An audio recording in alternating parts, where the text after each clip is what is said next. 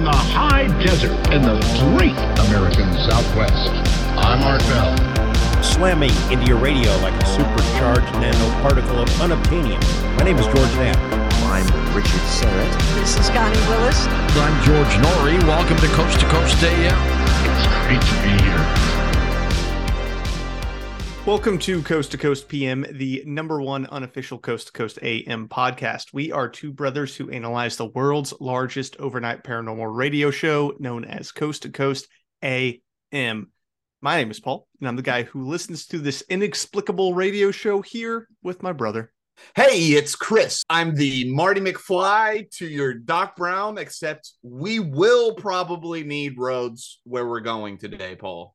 Very true, because today, Chris, we are going to be talking about the Art Bell interview with Stephen Gibbs. It's actually going to be two different episodes today. It's going to be the first interview on January 13th, 1997. Then we got a couple clips from Stephen Gibbs' second interview on March 9th, 1998. If you are unfamiliar with Stephen Gibbs, which I am certain almost all of you are, Stephen is the man who sold time machines out of his basement for $360. That seems relatively cheap for a time machine. Shockingly low. I mean, I know it's 1997 money, but still, he's undercharging. That at the most is like $1,500 in today's dollars. Like, that is shockingly cheap. For a fully functional time machine that he makes himself. Do we actually get to use this time machine on Art Bell's show? What do you mean? Like does he give one to Art and Art time travels? So he does send one to Art, and Art interviews someone who has used one. So that's going to come on the March 9th episode, which is going to be the second episode that he's on. Okay. So we'll hear an actual real life testimony. Yes.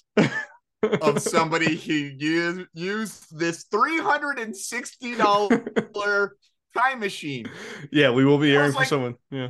That was like the cost of a brand new N64 at the time. Yeah, probably was. So we'll be getting the full breakdown of what is the machine, how does it work, how do you use it, what does it feel like to travel through time, and then also hear that firsthand testimony. But before we get to any of that, Chris, we got to check in with our good friend Tim Banal at the Coast AM blog. Tim time. Today's article: Kentucky man allegedly shoots roommate for eating their last Hot Pocket. Dude, never eat the last Hot Pocket if you didn't buy it. Dude, that's true, honestly. That's true. It's kind of a bad vibe. Not a good vibe, dude. All right, so from the article: in a bizarre story out of Kentucky, a man was arrested for allegedly shooting his roommate for, of all things, eating their last Hot Pocket. Now, I will say that it's not you don't deserve to be killed for eating the last Hot Pocket, but yeah, if you were wounded a little bit, I don't know, maybe. So, important note, he's not dead. He was just wounded. Good. So he deserved that. If it was just a light wounding, I'm not saying he needs to be paralyzed or anything just like that. Just a flesh wound. Just a flesh wound. A shot through the hand, maybe. I think the better play would be a shot through the Hot Pocket. I want, like the old school Western movies where they shoot the gun out of the guy's hand, but with a Hot Pocket. And it explodes all over your face. Yes. And then it's like hot, boiling hot, and then it burns a little bit. Again, I don't want like third-degree burns. I don't want this person permanently disfigured. But don't eat the last Hot Pocket. Just slightly uncomfortable. All right. The very strange dispute reportedly unfolded in the city of Louisville when Clifton E. Williams went to dine on one of the popular microwavable turnovers and discovered to his profound chagrin that there were no more of the meat and cheese-filled snacks to be found in his freezer. Can I just say that Kentucky is definitely got to be one of the highest proportion states of people who on a regular basis eat Hot Pockets? That's probably fair. I'm sure that data is available publicly, honestly. I bet a lot of Hot Pockets are being eaten in Kentucky. They get the breakfast, lunch, and dinner Hot Pockets. The hangry man's attention soon turned towards his unnamed roommate, who copped to eating the coveted final Hot Pocket, leading to a brawl erupting between the two men. I love Hangry Man. I love that so much. Timmy! He's Come on it. Dude. He's on it. Let's go. He does a good job on the goofy web post. He's great at that, man. And honestly, can you blame the guy? Like, you haven't eaten, you're looking forward to eating your Hot Pocket, you're super hungry, and then they're all gone. Ask my wife how many times I've done that to her, dude. She would love to have shot me a couple of times. Well, with my wife, it's always her leftovers. Any food that she brings home from a restaurant, I eat within like 12 hours. Gone, dude. Yeah. And my wife's mostly a vegetarian, so I don't even like want to eat it, but I have to eat the leftovers. During the melee, authorities say Williams pelted the man with tiles, which led his roommate to understandably flee the residence in the hopes that cooler heads could prevail. They just had a whole bunch of tiles sitting around? Apparently so. Dude, that was like during the Black Lives movement when there were just pallets of bricks all over the place. Everyone was talking about pallets of bricks. Did somebody drop off a bunch of tiles at this house knowing that this fight was going to take place? Who's to say? There may be a conspiracy a brewing. Sounds like Antifa to me. However, according to the police, Williams was not done fighting, as he actually grabbed a gun, chased after the perceived thief, and fired a shot which struck the man in his backside. Ooh, got a booty shot in? And here's the thing. He chased this guy out of the house to shoot at him. He is really angry about this Hot Pocket. That is very, very angry. There's a lot of effort going through. He pelted him with tiles and then shot him. This actually, I'm thinking that's over crime. You know what I mean? That's over punishment for the crime. I'm wondering how many Hot Pockets had to be eaten by his roommate for this guy to have this kind of reaction. I bet it was a full thing of Hot Pockets and not one Hot Pocket was left. That's why he's so angry. The guy just got super stoned, ate all the Hot Pockets in the fridge. It's like, there were 8 Hot Pockets in there. There's not one Hot Pocket left. You ate all of them? All of them! I've been busting my ass at work all day, and you ate all my Hot Pockets. All the Hot Pockets! Cops eventually arrived on the scene and arrested Williams for second-degree assault. If convicted, he could face between 5 and 10 years in prison for the misadventure, which is a rather steep price to pay for a snack food that usually costs less than $5. That's for real, though, dude. Tim is on one for sure with that. Like, dude, I hope it was worth it, man. I don't think it was. This sounds like I hope it was upsetting overreaction. Fortunately, his roommate's injuries were not life-threatening, though it may be a while before he sits down to eat his next Hot Pocket.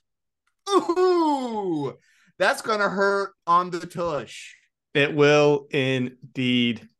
All right, Chris, now for some housekeeping. You can support the show on Patreon by following the link in the show notes to get early access to episodes and exclusive patron-only episodes. We've actually had 3 episodes up so far, so you can go check those out. The lowest tier is $2. If you don't have any cash to give us, you can support us by dropping us 5 stars on Apple Podcasts or Spotify. We're currently at 4.6 stars on both Spotify and Apple Podcasts, so drive those numbers up, baby. Drive them up.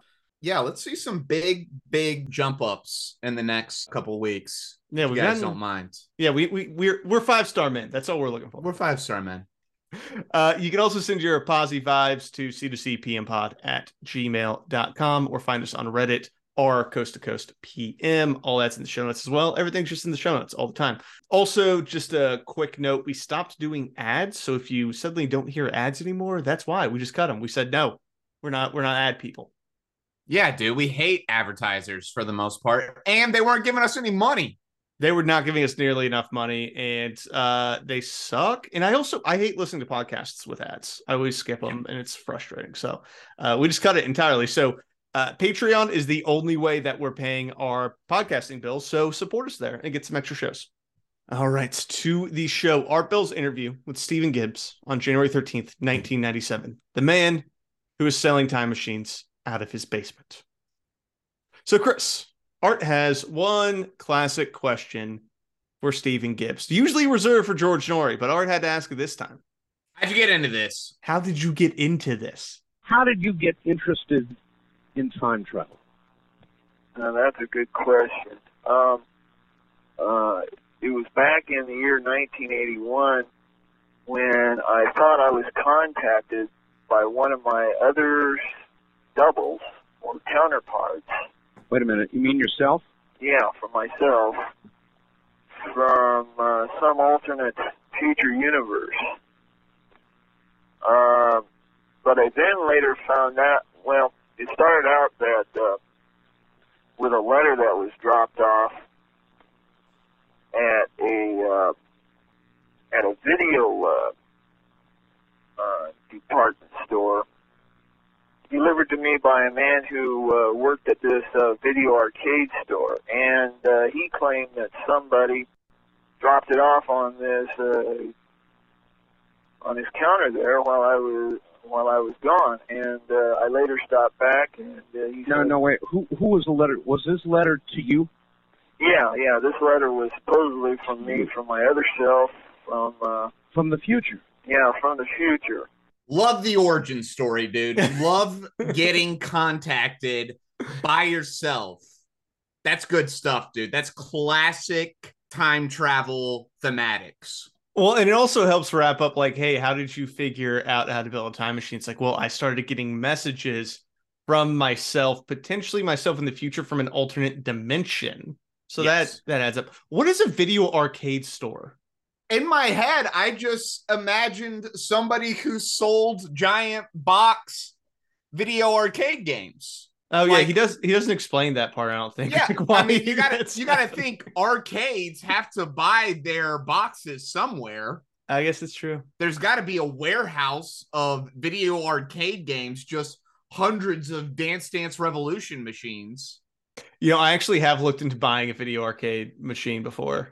They're actually not that expensive. It's like $1,500. You would think it would be worse. For the same cost as a time machine, you could get your own Street Fighter. It's vastly. A time machine is much cheaper, actually. It's the shocking part. Yeah. Teenage Mutant Ninja Turtles is like 5x the cost of a time machine. That's so awesome. But you're getting quality there. You're getting real quality with the Teenage Mutant Ninja Turtle machine. Yeah. Well, with this origin story, Chris, we already have a twist because apparently he thought the letter was from himself, but it wasn't actually from himself.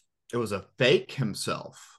And it was really strange because as soon as I started reading it, chills just started going up and down my spine. And but I later found out at a later date that that the letter was not written by my other self. That in fact it was my other self who contacted the person that was working there to write me this letter that would motivate me to start work and to start to do research on this time travel stuff. And from that, how totally weird. I mean, when you read this letter, did it reference enough things about you so that you knew whoever it was had to know you? Yes, it did.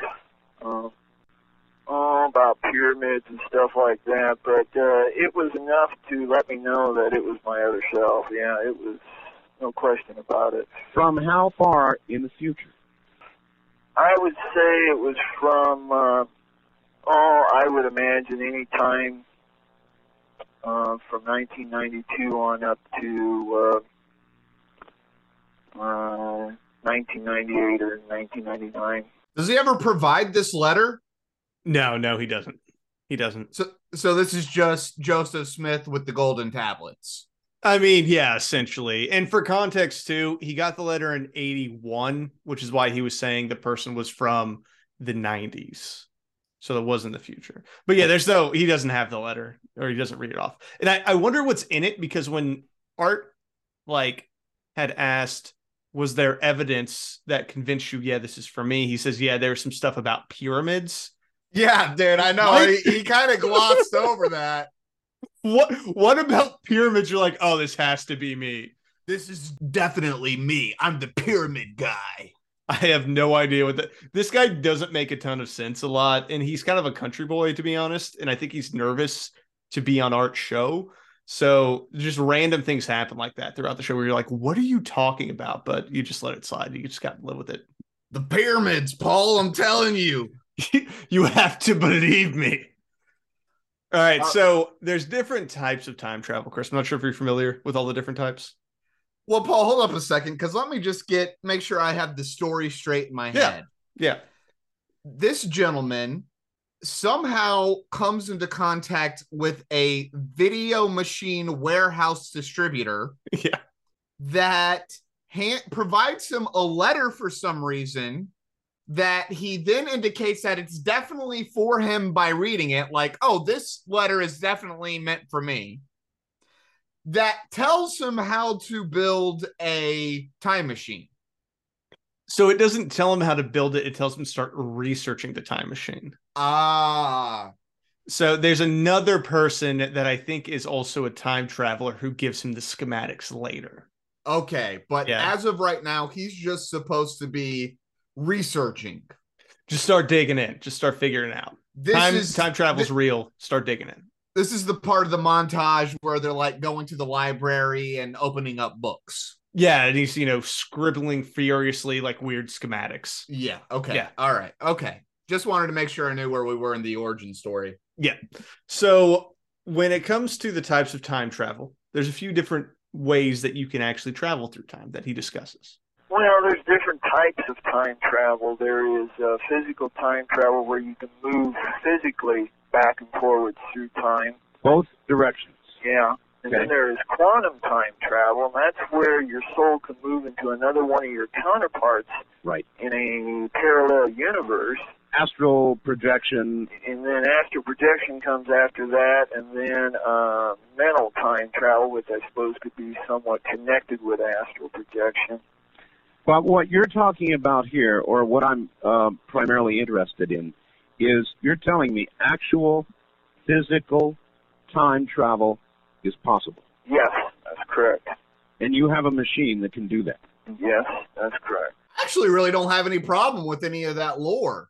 No, it's kind of cool. Like the idea that your soul can move into the body of yourself in a parallel universe. It's kind of fun. It kind of plays strangely with what happens to your counterpart soul. Yeah. That's kind of a scary thought. Yeah, I think this was actually a plot point in Doctor Strange and the most recent Doctor Strange movie, the Whatever of Madness, where the Scarlet Witch starts going into Scarlet Witch in alternative realities. I think you just kind of witness more than you can act, maybe.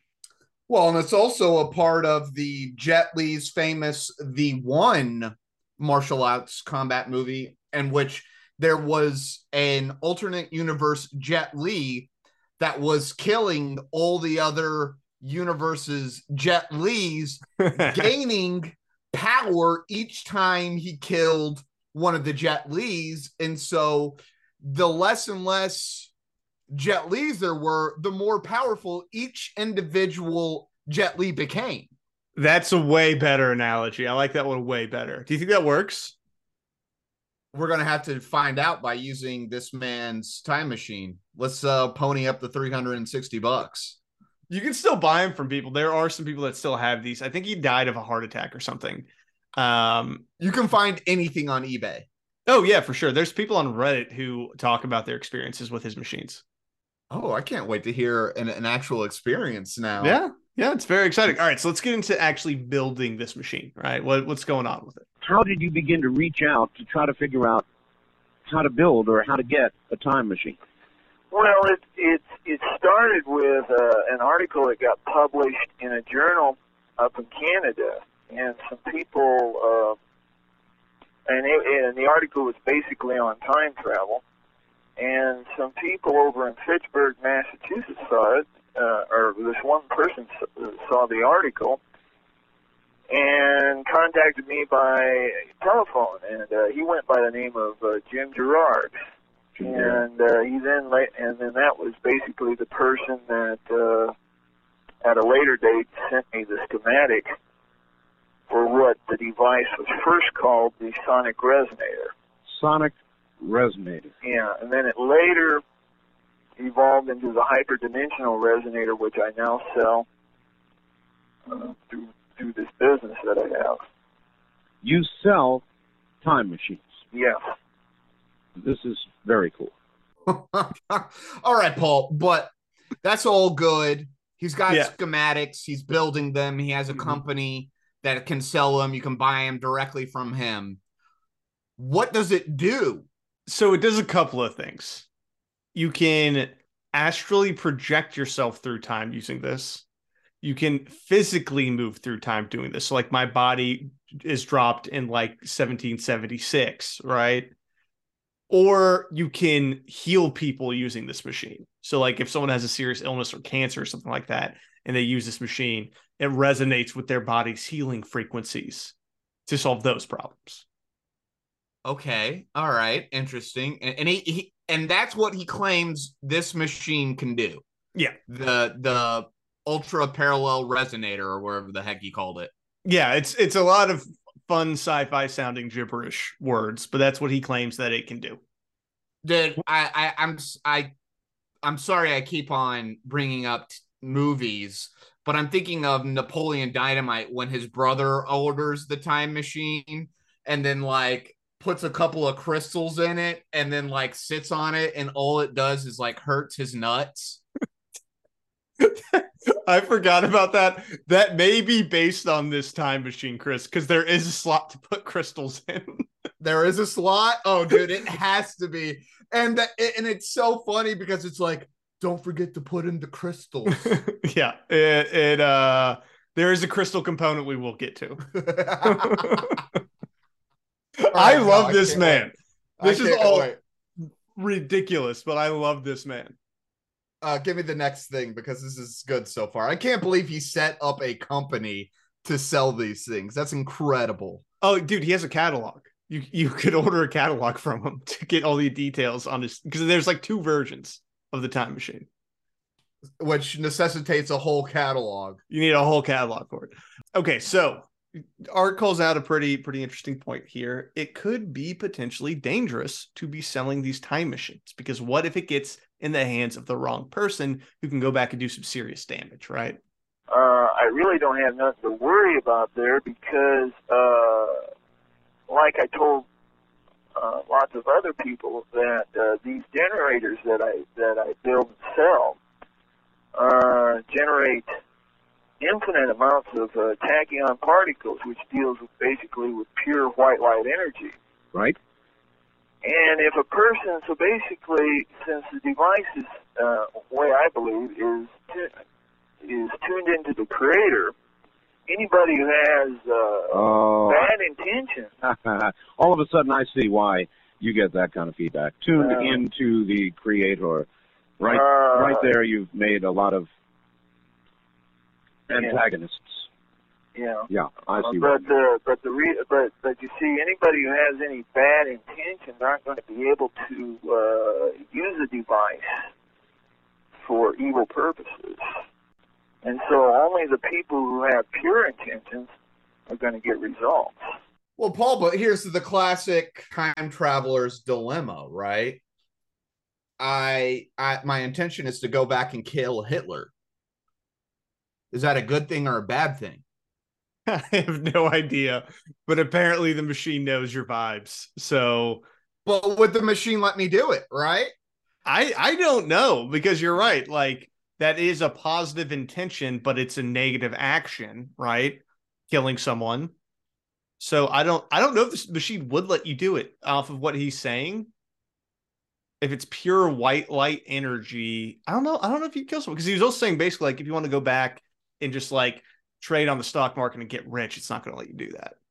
Because there has to be an infinite amount of parallel universes where time travelers go back to kill Hitler, if that's the case. Yeah. There's just so many universes with dead Hitlers, for sure. But specifically with time traveler killed Hitlers. Yeah.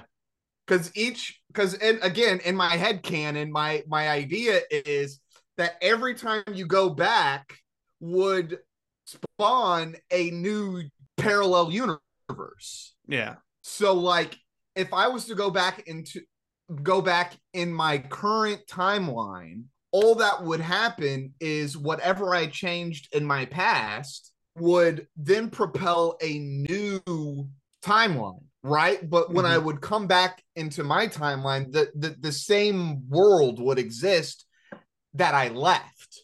Mm-hmm. You see what I'm saying? Yeah. I don't know. This is why, dude, time traveling is a tough cookie to crack.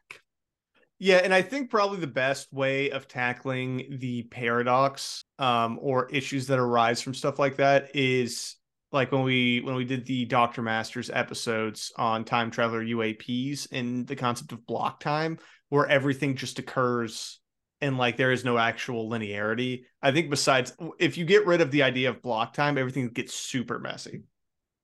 Right. So I don't know, man. And I here's what I know, Chris. This man has a time machine that he made in his basement. So let's hear a little bit about how it works.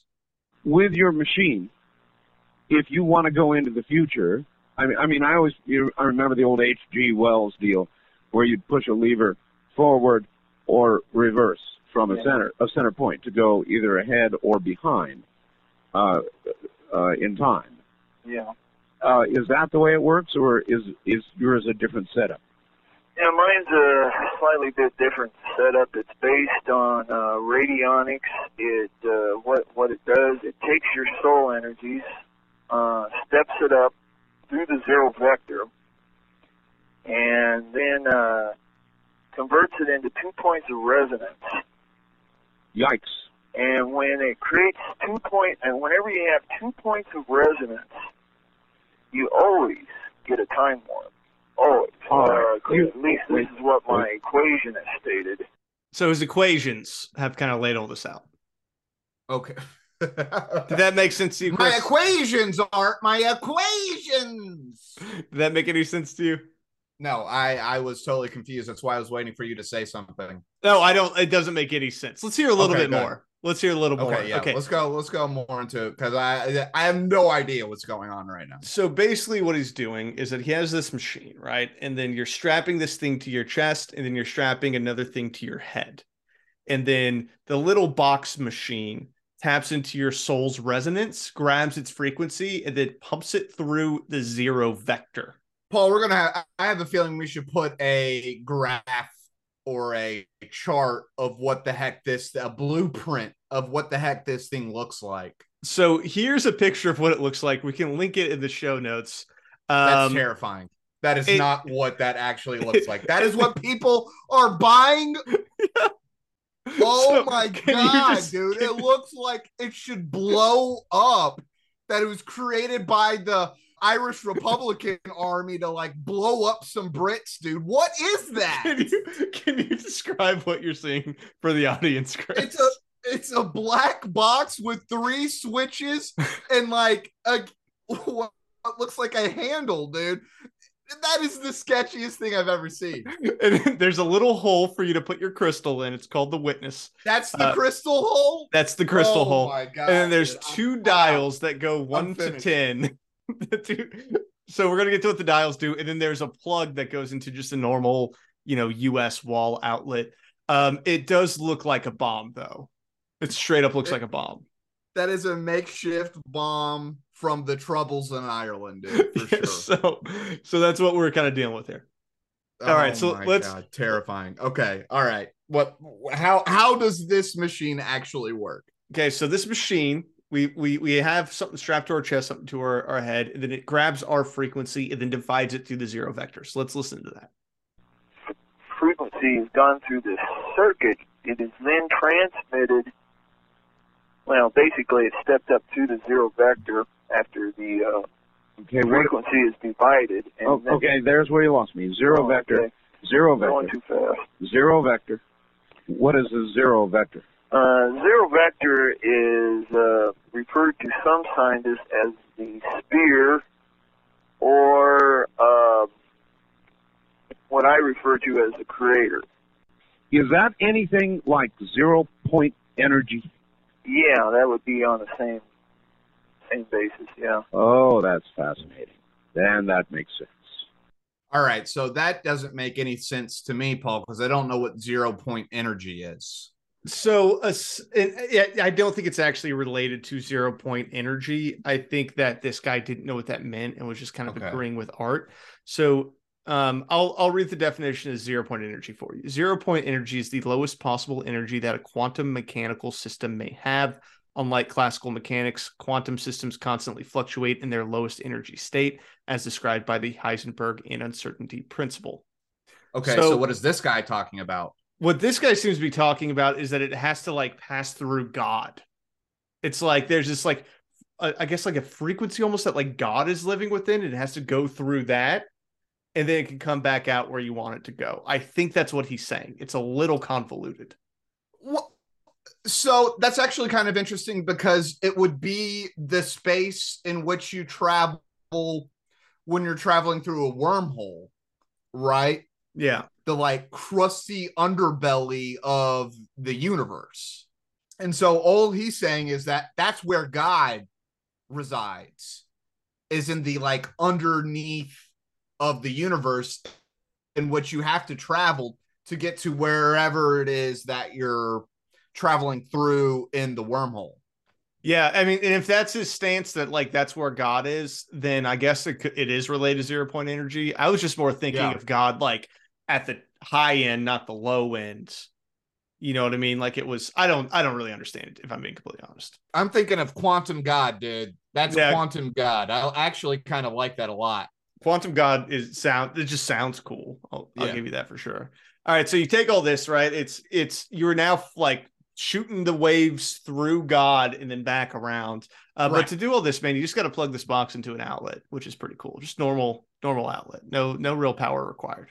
Yeah, it transfers it through the zero vector, out of the diode circuit, and on into an electromagnet which hooks up to the machine. An electromagnet? Yeah. What kind? Just a electromagnet with 21 gauge magnet wire wrapped around a steel core. Okay. And how much voltage or current applied to it? It's 110 volts.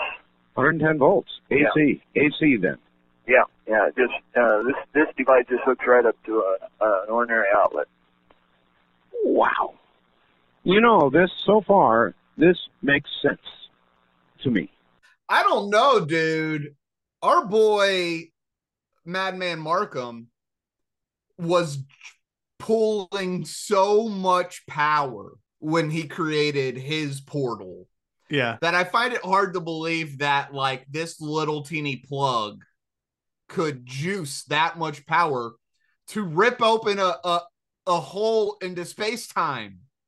Well, here's what Madman Markham did not have, Chris, was crystals to help make the energy better. So he's got to meet there. You're right. Markham did not have any crystals. But here's the thing, though, because basically what he's talking about is that he's made an electromagnet that you're strapping to your chest at your stomach chakra, right? And then you got your little box, and then in your little box is where you like adjust the knobs, which the knobs are basically your coordinates. Now, the fact that you only have 0 to 10 twice means that there's only like 100 coordinates you could possibly have. So I don't really understand that. But if you strap an electromagnet to your chest and you're running active electricity through it, it gets super hot. So apparently this thing gets really, really hot on your stomach. But I don't understand how it's enough power to do anything like time travel. Does he really go into further explanation? Or maybe for whatever reason, you don't actually need all that much power if you're not actually ripping open a portal, right? What Markham, we kind of theoretically thought he was doing was he was jacking in so much power into a small space that he was ripping open space-time, right? maybe that's not what he's actually doing. Maybe you only need to stimulate your frequency enough to then allow you to move through different frequencies. To kind of like phase in or out, basically. It's just like more of a exactly. nudge than yeah. Well, it's interesting talking about Markham, but then also talking about the Philadelphia experiment, because that whole thing was like they were blasting a ship with an enormous amount of electromagnetism. So that's just, once again, government bloat. They didn't need that much electromagnetism. They didn't need all those giant magnets. They only need one tiny little one to do this. Military-industrial complex gonna military-industrial complex, dude. Every time. Every time. So we have our magnet, Chris. What happens next? See, the electromagnet acts to transmit the soul energies, which were stepped up through the circuit, and then it is then, in other words, it transmits the energy then into your stomach chakra, which is done when you place the electromagnet over the stomach region. Oh, so you take this machine and you place it near your stomach?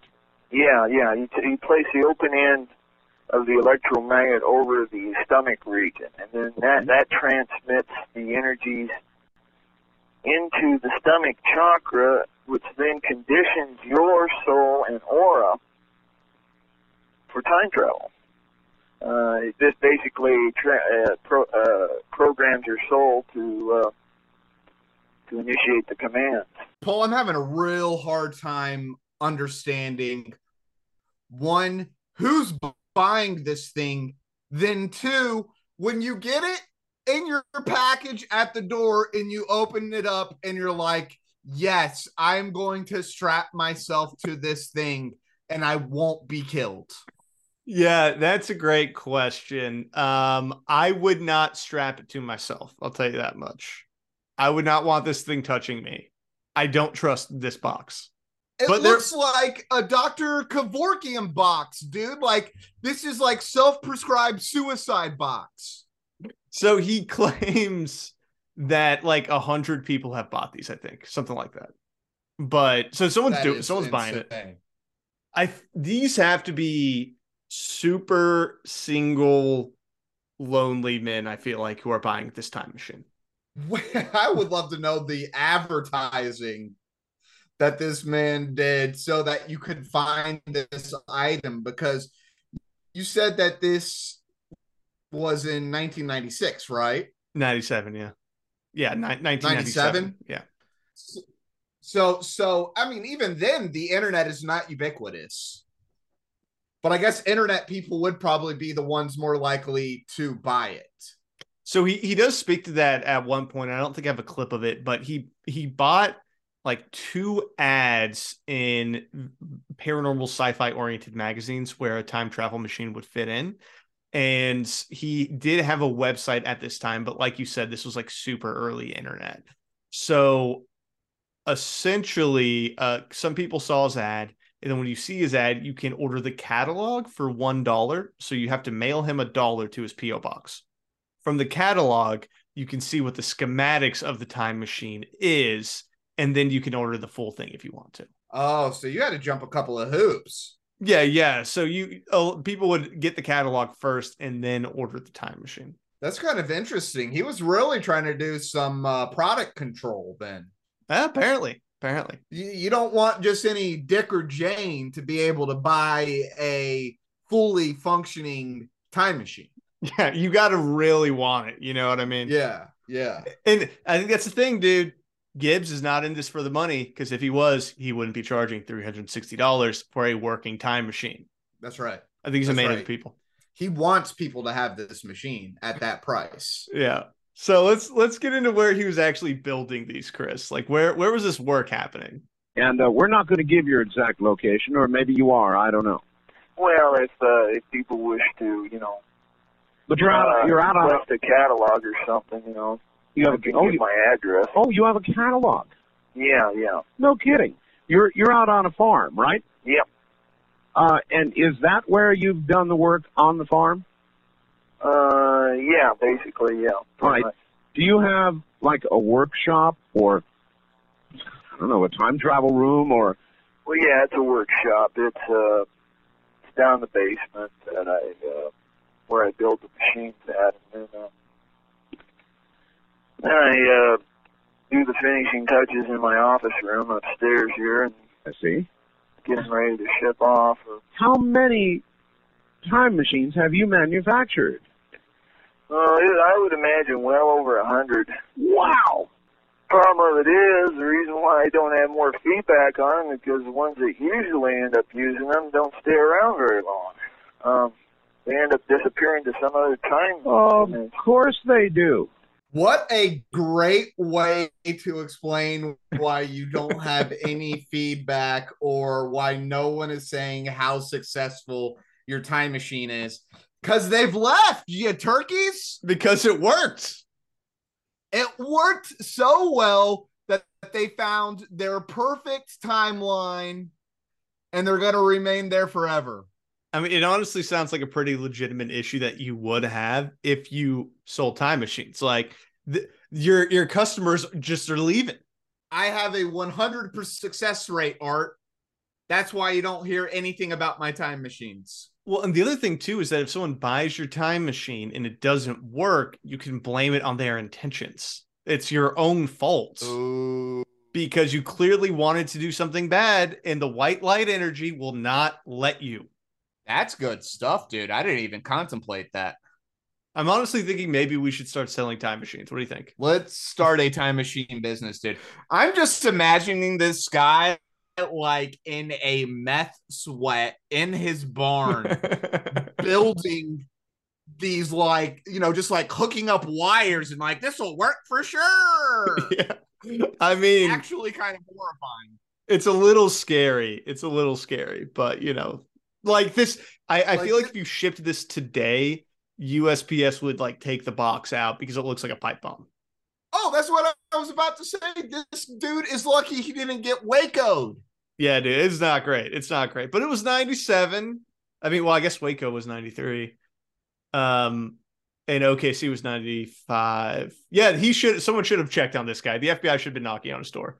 Dude, I bet the ATF did knock on his door. Like, what is this actually? What are you doing? You actually shipping all over the U.S.? Well, we're going to hear from a live customer here in a bit, Chris, but do you want to hear Steven share a customer story? Absolutely. All right. Yeah, there was one person who he had bought a machine from me, and he had the most incredible doggone experiences I've ever heard of in connection with this machine, other than this Michael Francis Mazurkowitz, who, last I heard from him, he was thinking about activating it over a grid point with the help from his sister.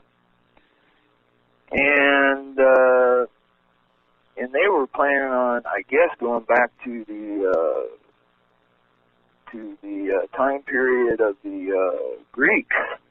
Really? To live there, because he had journeyed back there astrally and really liked it there. He claimed he stayed there for something like a week.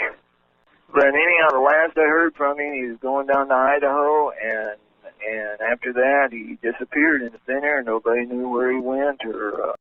I don't know if I would go to Greece during the ancient Greek times, dude. That doesn't sound like a fun existence, actually.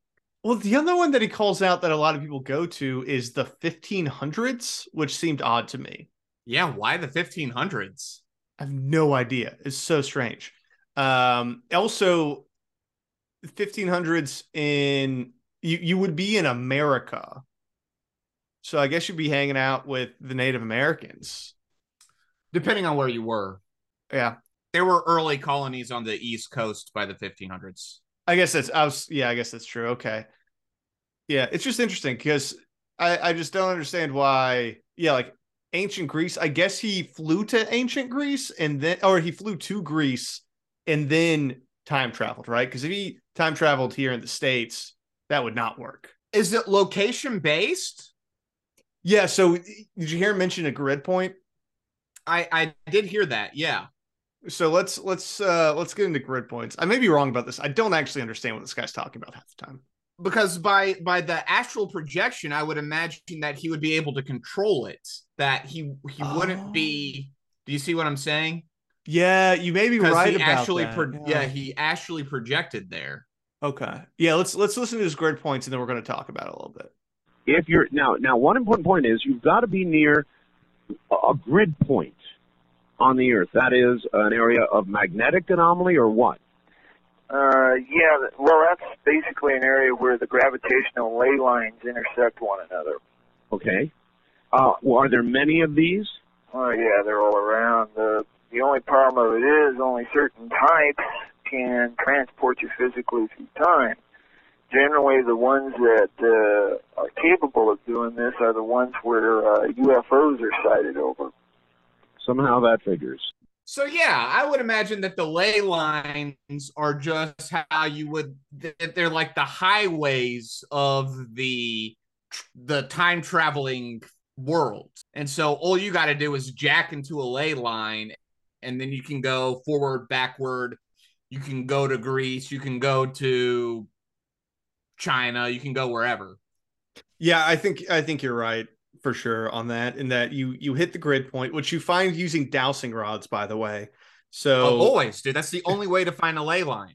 You just walk around until you douse your rods. They come together, and they're like, okay, this is a grid point. Now, this is another great piece of lore that he's created for his machine, because the other thing that he can say is, oh, you didn't time travel. Only some grid points allow you to physically time travel. You must just be at the wrong grid point.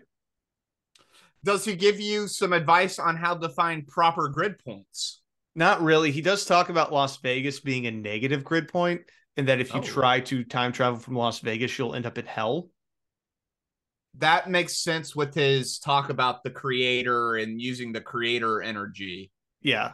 So don't. Las Vegas definitely has some like Sodom and Gomorrah vibes. Yeah, so avoid time traveling there. He actually gives Art that warning later because he's going to send Art one. And he's like, you're in Pahrump, just don't do it when you're close to Las Vegas. That's sage advice for all of us. So I did promise we would get to crystals, though, Chris.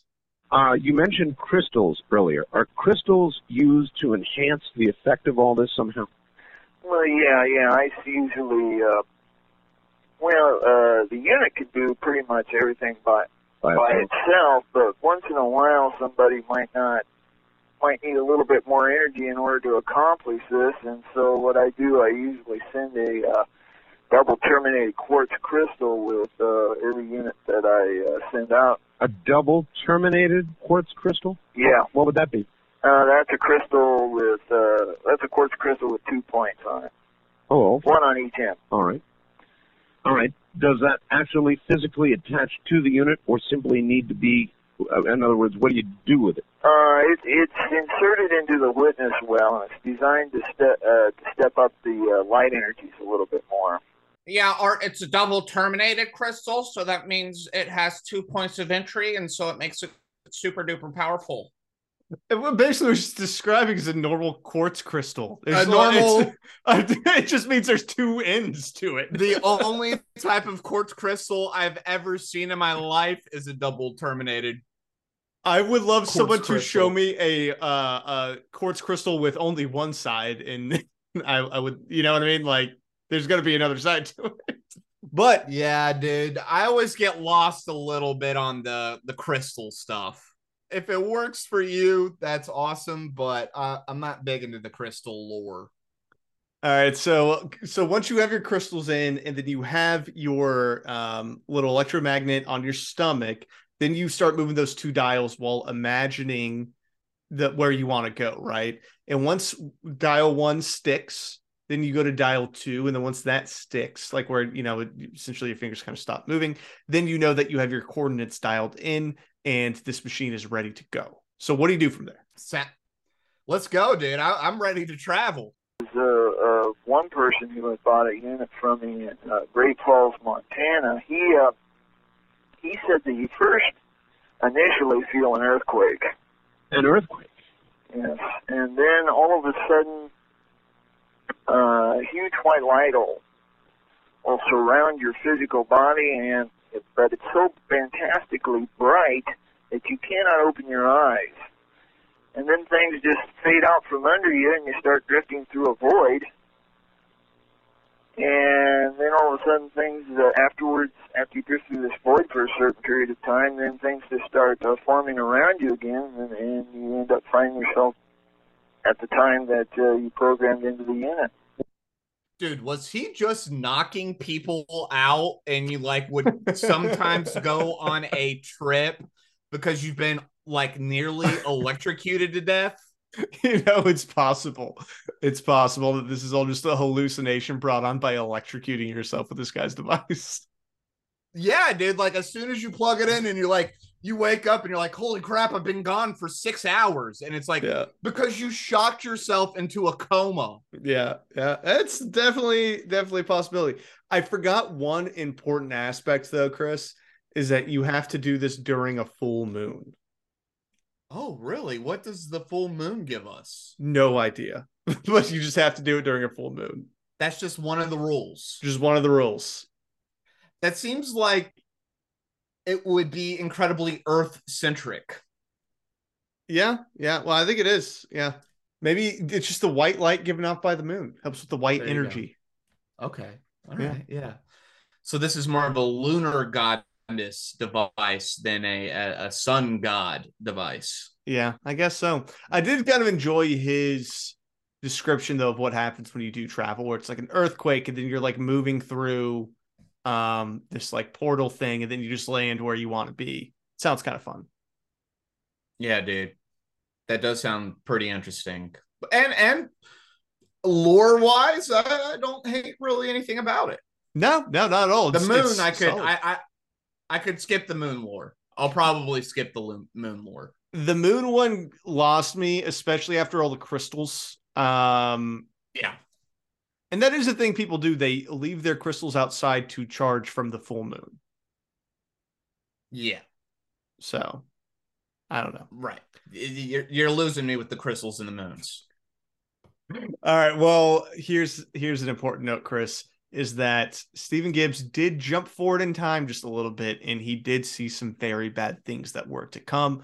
Once again, he is recording this in 1997. When I used the hyper resonator a few years back, I went to the year 1997, around the month of September. Later this year. Yes. And I saw World War III in progress. Oh, Steve. Now, I hope that this will be postponed. See, not necessarily everything you see in the future will come to pass. You're talking about nuclear war. Somewhat similar, yes. It was a huge aerial battle that I saw when I landed there, and then I saw a huge intercontinental ballistic missile being launched. That's bad. Being launched. Bad. And I don't know whether, well, it looked like it was going out, but I would imagine there was a few missiles coming in too. But what I'm hoping is that this will be delayed for, I hope, for another 10 years. Paul, I was only about 6 years old at the time, but I'm having trouble remembering World War III taking place in 1997. You don't remember the Great Nuclear War of 97?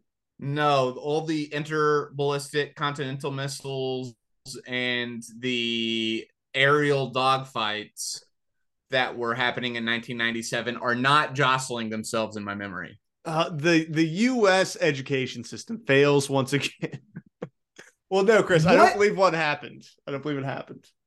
Why would you ever come out with something like that? Some grandiose statement. Was there something happening in 97 that would have led him to make this outrageous claim? No, I think, well, because here's the thing. Whenever you make a prediction, you have to make sure it's far out or you don't put a date to it. Those are the two ways of going about this, right? That way you don't have to deal with it. He was predicting like a couple months in the future there would be nuclear war, which is just a bad play. Insane. That's an insane thing to do. I can't figure this guy out if I'm being totally honest. Like, it seems like one giant grift, but he's also just some farm boy who's playing with wire. So I don't know. Maybe he thought it was real. So I don't really know. Maybe he had a hallucination that there was nuclear war, but it's 1997. It's not like 1980. You know what I mean? The Soviet Union had fallen. Like, who were we going to nuclear war with? Well, I'm even trying to fathom what he could have possibly have been like referencing. I'm thinking like maybe Bosnia, Serbian war. There was probably something with India and Pakistan.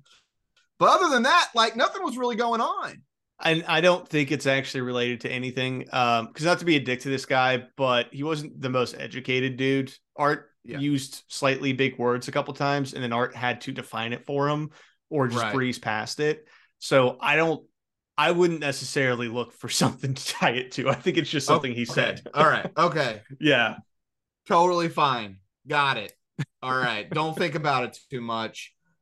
Swing and a miss on that one, though. Big time. Pretty big miss, especially because he comes back on Coast to Coast AM on March 9th, 1998, which is supposedly after World War III was supposed to happen. Well, he did say something might happen that would cause it to wait another 10 years, which would then be 2007, 2008, the election of Barack Obama, World War III. Definitely. Well, Chris, that is going to end the first part of this. Let's jump momentarily to the second interview in 1998, where apparently after the first interview in 97, Steve sold a whole bunch of catalogs. So good for him. Yeah, dude. The Coast to Coast AM bump, as we call it.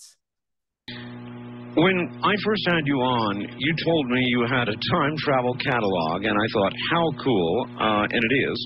I mean, to have a time travel catalog, even if you're not going to get a machine on your coffee table, I thought it'd be really cool. I mean, what else did you get for a time travel catalog last time you were on? Oh, God. I can't even number it.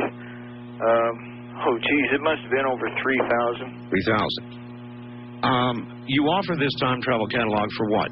$1 still. $1. It is still $1. So inflation has not hit time. No. Dude, I would probably get a time travel brochure for $1. Like, that's a good investment. Honestly, that's what Art was saying the whole time on the show and on this show is like, I'm not selling time machines for this guy, but having a time travel catalog on your coffee table is pretty fun. Yeah, you know, that is like such an amazing conversation starter. Yeah. Like, no, pick it up, flip through it. You're not going to believe it. That's a time machine in there. You will not believe what. Yeah. You will not believe what is inside this brochure / catalog. Well, it's like on our coffee table, I have a book called Mars 1999, and it was a book written in the 70s about how we can get to Mars by 99, and it has like schematics for like different types of spaceships we could use and stuff like that. And that's just kind of a fun little piece, you know what I mean? It's kind of like goofy little piece of Americana. Yeah. Not as cool as a time travel catalog. Yeah, dude. Yeah. I have a similar one that's like Our Life in Space, and it's from the 60s. Yeah, dude. That's just awesome. Yeah. It's so much fun. All right. Well, I told you that Art knows someone who used this machine, Chris. Art knows the person. Well, Art got reached out to by the person. Okay. I should say that. Okay. When did you, first of all, how did you find out about Stephen? Well, quite a few years ago, I found an ad in a magazine, which I forget which one it was now, and I wrote for a catalog from him. I think it probably was 5-7 years ago. All right, so it wasn't from my program? No. I read the catalog. It sounded fascinating, and I put it in a file somewhere, and that was the end of it at that time. All right, interesting. So previously saw this advertisement somewhere, gets a catalog, and sold on to it. Yeah, and then kind of forgets about it for a little while. So let's see what happens from there. Yeah, and then just as he talked about on the radio, you put the magnet basically in your belly button area and activated this tremendous current through it, huh? Yeah, I remember the time coil got hot. It definitely would get hot. Yeah, we had to switch hands to hold it in place. I'm sure it would get very hot indeed. Yeah. All right, so this is really leading to my theory that you're getting knocked out, that you're getting electrocuted and getting passed out. Yeah, so this guy, he ordered his time machine and then he puts it there and it gets super, super hot. Possibility that maybe you are getting electrocuted here. We're not certain. But you want to hear the full story of what he experienced, Chris? Absolutely. It's a little longer, but I think it's worth it. I think it's worth it for sure. All right, so I still want to know what happened. But I sat there and thought about absolutely nothing. And then after a little while, I started to see some light flickerings in front of my eyes, which I had closed at that time. There was kind of like, little specks of light that just kind of showed up. Right. Inside the eyelid. Right, I've seen them. And then I started to see a little, kind of like it appeared like a column in the middle. And then it was kind of like a vision or I was just like I was watching a dim movie that got clearer and clearer. And it was like a mountaintop, and there was like a volcano. A volcano. And the top of this volcano just plain came off, and that volcano erupted. And the thing about this one is that I had a specific date and a year in time that I had targeted. And what was that? That was in 1999, the 7th of July. July 7th, 1999. Do you know where you were physically? I don't know where I was. I had an impression of and a feeling that it was either on the west coast or the northwest. Do we have a volcano erupting in that time period? Not that I could find. I could be wrong about this. There may have been something in Russia around that time, but from what I can tell, no, there wasn't really any volcano erupting in the United States. Man, I hate when those get wrong.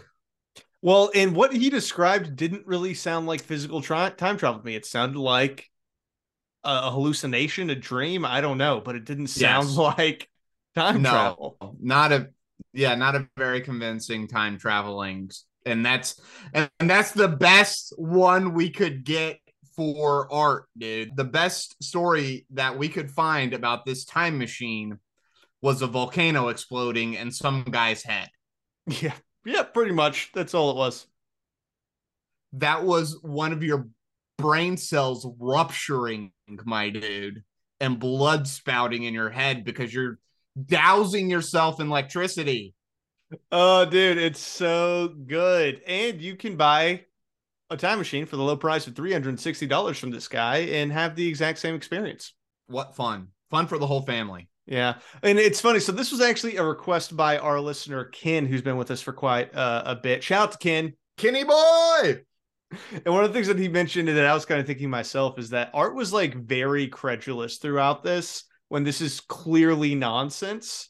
And I'm not totally sure why, because I feel like usually he would call out something like this as BS. I think he thought that this man had a catalog is his one redeeming factor. This guy went out of his way to create a catalog for a time machine, and I think Art loved that. Yeah, you're probably right on that piece. I think there was another aspect that you can't really get the vibe through these clips, but when you listen to the episode, I think Art finds this guy a little bit endearing because he's just kind of like a small town farm boy. Art's over in Pahrump, Nevada, and I think that he just kind of liked the guy. And then he likes talking about time travel. It's one of Art's biggest things. So I think this just may have been fun for him to do, honestly. I think that may have been the extent of him putting up with this, whatever this is. Right. Because you're right. It almost doesn't seem quite like a grift. It's all very interesting. It's almost like too dumb to be a grift. Like this can't be like, and like the $360. Like, granted, he's probably spending like $3 per box, but it still doesn't seem like that crazy of a swindle. And he makes them all by hand, so he can only make like a very small amount per month. I think it's like 3 a month or something, he says. So, and I could be wrong on that, but it was a very small amount per month that he can pump out. So he's not making a lot of money off this. And again, he kind of like prepares you by first making you buy a catalog before you're allowed to buy the full time machine. Yeah, and it has the schematics. So it's like, this is what you're getting. It's like a pipe bomb attached to a box. So, And multiple people were like, great. And this thing only works on Fey lines in which you have to add crystals and you can only do it at full moon. And these people are like, this is great. This is wonderful. Yeah, dude, you kind of deserve to lose $360 at that point. That's the thing, is that I don't really feel bad for anyone who buys one of these, because it's like, you know what you're getting. He walked hand in hand the whole process. When you have to walk around with dowsing rods just to find the spot that you're using, and then you drop the crystals in, like, all of this is absurd. You have 2 knobs with 1 to 10 on them, and you move them until they stop moving. Well, Chris, and that's how the machine works. On a scale of 1 to 5 quartz crystals, what do you give the story of Stephen Gibbs? I don't even like. It was a lot of fun, but it was also insane. So maybe a 2.5. I was gonna give it a 2 as well, just for the pure entertainment value. It's total nonsense, but it's pretty fun. Total nonsense. Good nonsense, quality nonsense, but, and again, I don't feel bad because the guy isn't really swindling you. He's telling everyone exactly what it is. God bless him. He makes you jump through hoops to get this thing. Yeah. So you're bad. You're bad if you have a $360 time traveling machine that you went out of your way to buy. I hope you burn your nuts a little bit. Well, that will be today's show.